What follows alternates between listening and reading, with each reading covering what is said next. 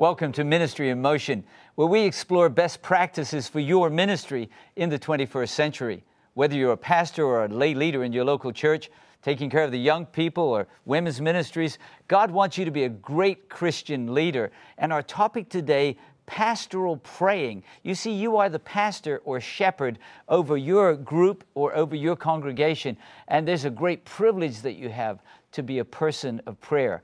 Our guest, Dr. Dwight Nelson. Dwight, I have always respected you as a person committed to prayer. I've read your writings, A New Way to Pray. I've heard you preach. Who has been the most powerful mentor for you, either in the Bible or in your life, that just calls you to be a leader who prays? Yeah. Hands down, it's the Lord Jesus. I mean, you look at his incarnated life among us, Derek. It is saturated with prayer. This terse, dramatic Gospel of Mark opens up chapter 1. Where is this here? Where's the verse? Verse 35, long while before dawn? Yep. Verse 35, very early in the morning while it was still dark. Yes. Yeah. So he's stepping over all the sleeping disciples, making sure not to awaken them. Early in the morning, dark, Jesus got up, left the house, and went off to a solitary place where he prayed. Yes. And then Luke, who's really big on his prayer life, just chronicles it all the way through, as you well know. Right. So the God of the universe becomes enfleshed like you and me, gives his life to ministry, as we have been called to do, and your viewers as well. If prayer for one who was so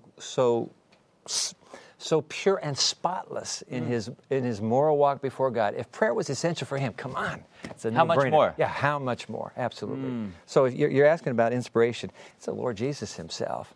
And I got to share this with you, Derek. There's a little book called Prayer, a little compilation, Ellen White, and listen to this. Page 176. After his work was finished for the day, like here, Jesus went forth evening after evening away from the confusion of the city, and his form was bowed in some retired grove in supplication to his Father. At times, now look at the imagery here, at times the bright beams of the moon shone on his bowed form, and then again the clouds and darkness shut away all light. The dew and frost of night rested on his head and beard, while in the attitude of a suppliant, one more line, he frequently continued his petitions through the entire night. How often are you and I praying through the entire night? He frequently prayed through the entire night. He is our example. If we could remember this and imitate him, we would be much stronger in God. Give me a break. Apparently, what worked for him has to work for you and me. We are so saturated with television, internet, everything that just bombards our senses that I'm sure the enemy of our souls is trying to just wall us away from this discipline of daily, nightly, whenever, going back to Jesus again and again and opening up our hearts to him. Now, back in Mark chapter 1, there's a powerful story there. Yep. The disciples come to him, almost interrupt his prayer time. They do. They finally find him. And they say, everybody's looking for you. Get up. Quit praying. What do you learn about both the commitment to prayer and what's happening with Jesus in prayer from that story? Because they say, you've got to do this. And he says, no, we're going to go here. I need to preach in those cities also. What's been happening? A lot of people might say, what do you do if you're praying all night? What do you see happening in that prayer experience for Jesus? It's a good question. I'm kind of thinking on the spot here, but number one, I sense his soul being energized and revitalized in his communion with the Father. He replenished. Replenished. This is absolutely essential for his survival. That's back to a previous program on Passion for God. Right. Replenishing the soul. He has to have it. Yeah, the fire has to be rekindled because depleted, energy gone, emotionally sapped after working till late at night healing. Isn't it? Yeah, right before that in Mark 1. Yeah, they're coming to him as soon as the sun goes down. Mother-in-law, and then all the people come. Yeah. So number one, there is this replenishing, this restoring, restorative connection with the Father. But number two, it's discipline. He has programmed it in. They knew they could find him. They went out. They say, he's got to be praying. Doesn't know everybody's ready to go. They know he's out praying. He has disciplined that, and they already know. Yeah. It is part and parcel of his 24-hour regimen. Okay, prayer time's up. Nope, I got to go to the next city. So something happened there besides replenishing. You know, I think of that promise of the Lord himself, Psalm 32:8, I will teach you and instruct you. In the way that you should go, and I will counsel you with my loving eye upon you. I wonder if that can happen in prayer. It's got to. Jesus also memorized Scripture. You talked about the importance of Scripture in a previous program. Right. Scriptures come to his mind, you know. Be strong and of good courage, do not fear, be afraid. So, but he's apparently not only replenished, but actually instructed in that time where he says, no, there are needs here, but I've got to go there. Which means, Derek, he obviously has not committed himself to a 5-minute quickie morning watch worship. Okay, right. What's the text for today? Right. Okay. Is there an illustration that goes with it? Good. All right, Lord, I'm going into the day. Let's go. You can't get instructions from God on the fly like that unless it's a time of crisis and you're saying, listen, God, we've already been in communication. I need instructions right now. Right. But to just to race in 5-10 minutes and race back out. Obviously, if you're going to hear the voice of God, you have to stick around for a while to let the voice be still and know that I am God. Psalm 46. So we're talking about the example of Jesus. His disciples came and said, Lord, Luke 11, 1, teach us to pray. Yeah. And he doesn't kind of push them aside. No? What does that tell you about learning how to pray? Is it okay to ask? It's okay to ask, and it's okay to admit you don't know everything about prayer. After the break, we want to talk about some lessons you've learned, and not that you're, the expert on prayer, but we're students in the school of Christ, right? Right. You're inspired. One of our mentors, HMS Richard Sr., said the problem with Adventist ministers, they don't spend even 4 hours a day in prayer. You say, Lord, help me learn how to pray as Jesus did, replenishing his soul so he can have that passion for God, and instruction, the ministry he should be involved in for that day. Crucially important topics as we talk about you as a leader and prayer. We'll be right back with more of Ministry in Motion right after the break.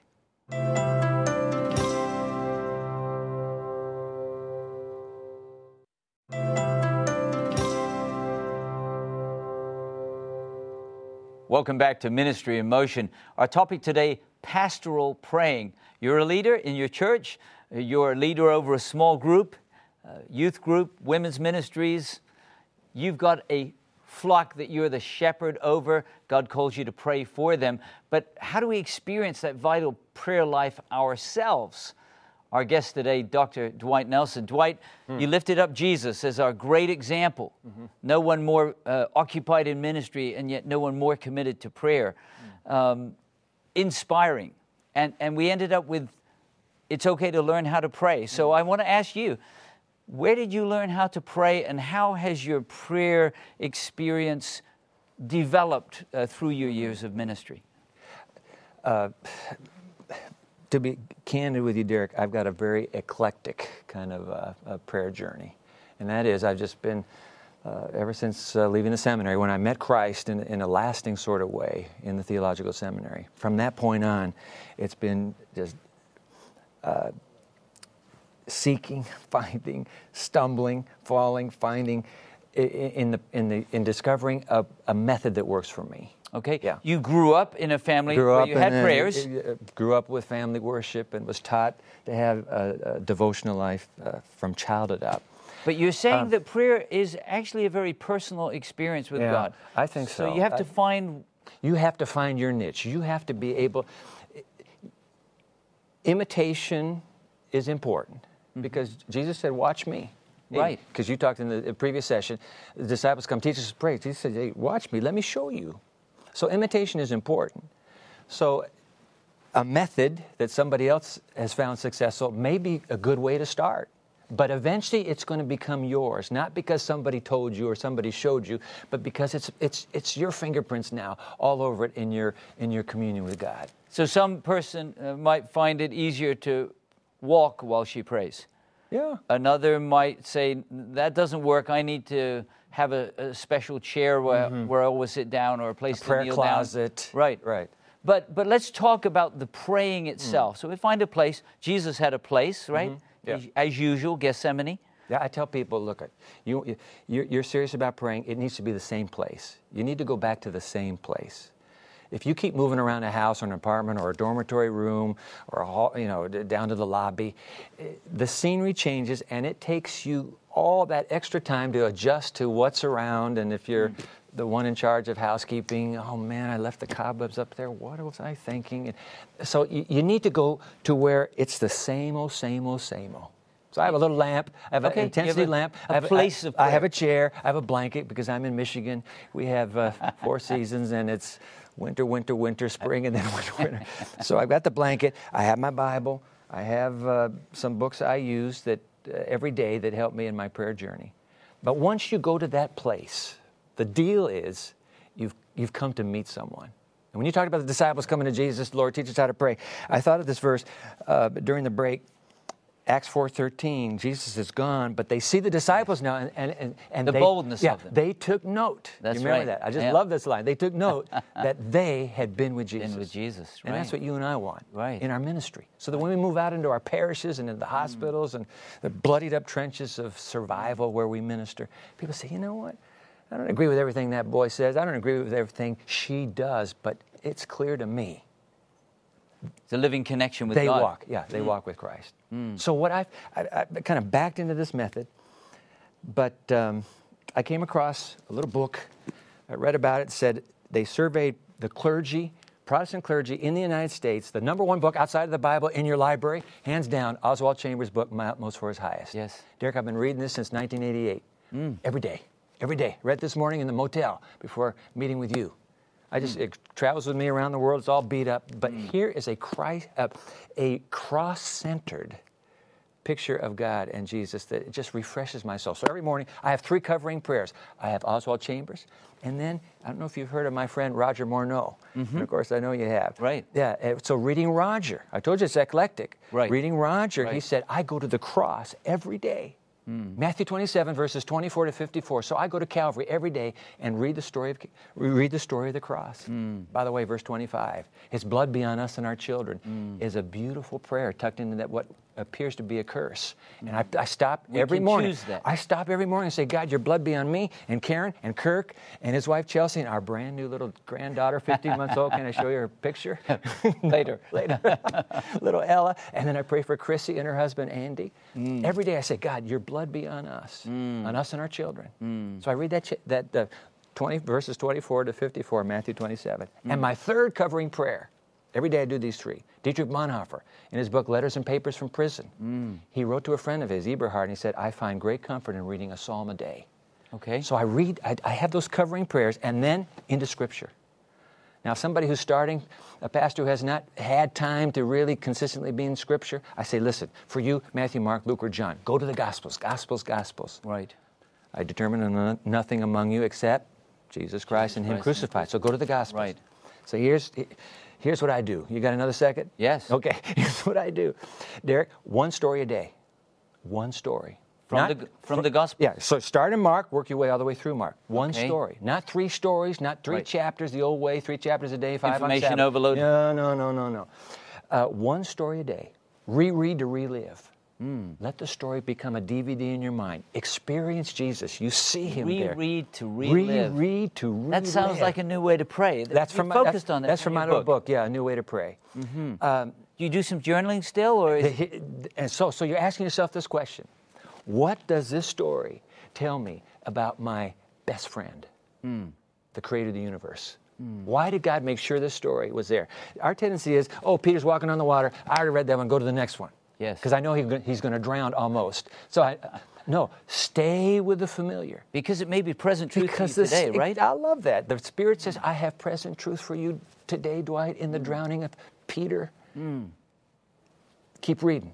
So reread to relive. Ask yourself, what does this tell me about Jesus? And then when you have that in mind, here's what I do. You've got a little book. Oh, come on. Have you ever seen one of these specials? I have seen Come on. them. Yeah. Walmart. 92 cents. At the dollar store, $1. So it's cheaper at Walmart. So You write down your reflections? Journal 114. 114. Yeah, so I've been journaling since 1986. Yeah, at Andrews. I just stumbled into it. Started. Someday, like we've got the John Wesley Journal, we might have the will Dwight not. Nelson No, you Journal. won't. Nope. But at least it's for you. And after the break, I want to talk about the fact that you're still growing. Yeah. Because God is still showing you new insights about prayer. And Dwight, it's not just blessing you. And after the break, I need to tell you what I do in the journal for about 30 seconds. All right. Okay. And you know, this is a crucial point. Yeah. It's not just blessing you. Yeah. It's blessing tens of thousands of people around the world. God wants to bless you as you grow in your prayer ministry to bless others.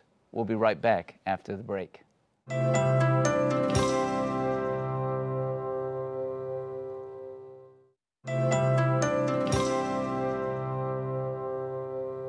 Welcome back to Ministry in Motion. Our topic today, pastoral praying, how you as a pastor, lay leader, leader of a ministry in your church can experience a vital prayer connection with God and have a prayer ministry that will bless those in your circle of influence.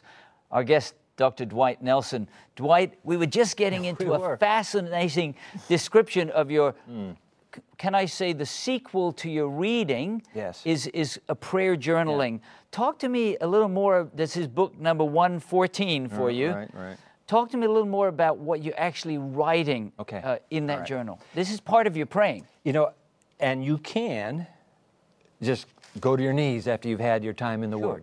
This is not required to have a great prayer life. But for me, I came across some words of John Cardinal Newman. You remember him, Oxford University, 19th century. But he said, I pray best at the tip of a pen. And I found for me, Derek, that's the deal. Keeps you focused? Yeah, but I'm dealing with millennials now in my classes and in the congregation, and they're not into writing. So I say, listen, pull out your tablet, pull out your smartphone, do whatever you want, your laptop, but write an email to Jesus. Because I found that by writing, it goes to my brain. Yes. If I just say, dear Jesus, thank you for the example of Jesus. If an hour later you say, hey, Dwight, what'd you do? Well, it was about Jesus.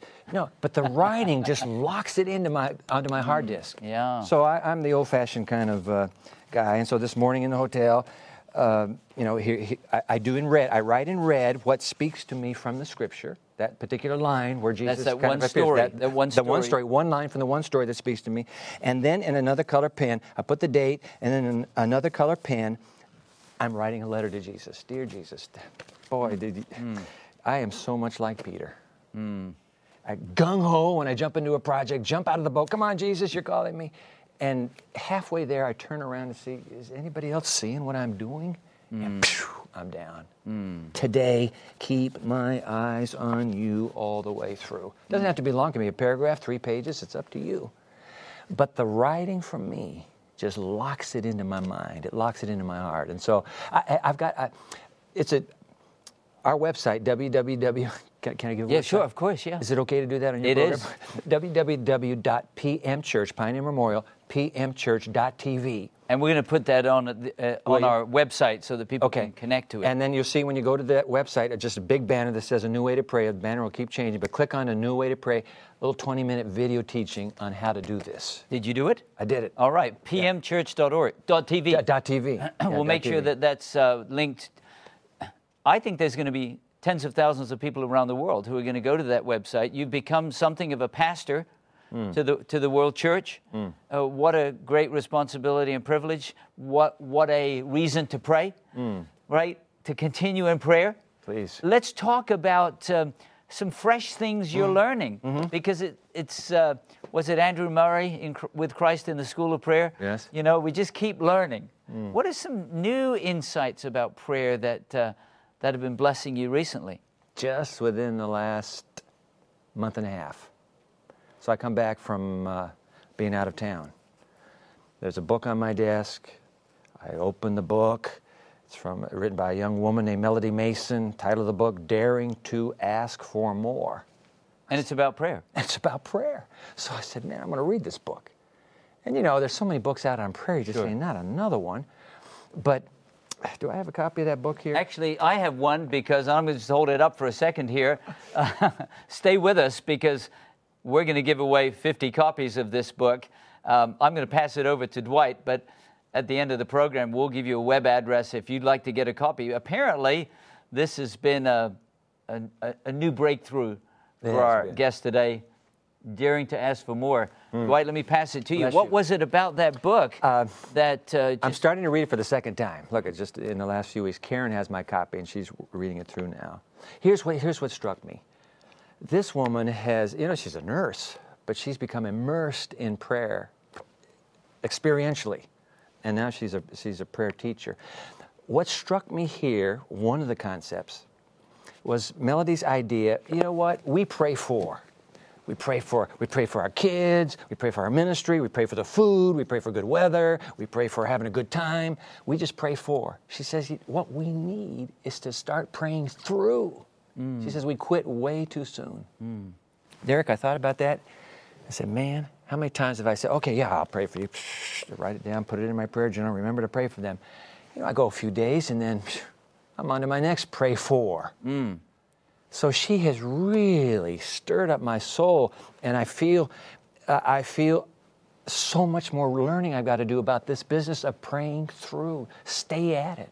Just an intensity that says, this is Jacob. I will not let you go unless you bless me. My wife and I are just contemplating recently, we were talking about one verse, Colossians 4, verse 2. How's that go? It says, continue earnestly in prayer. Okay, there it is. And literally translated, it means praying with strength toward, being alert, because God's going to work, with thanksgiving, because it's all His work and not ours. But that idea, not that you're trying to change God's heart. No. You're joining in the mission and the timing of God, but continuing earnestly.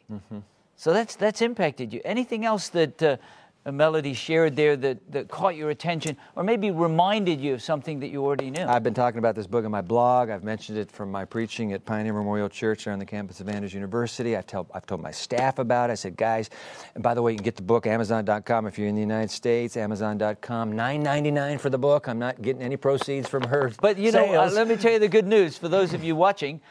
We're going to give you a free copy if you'll write to us at feedback@ministryinmotion.tv.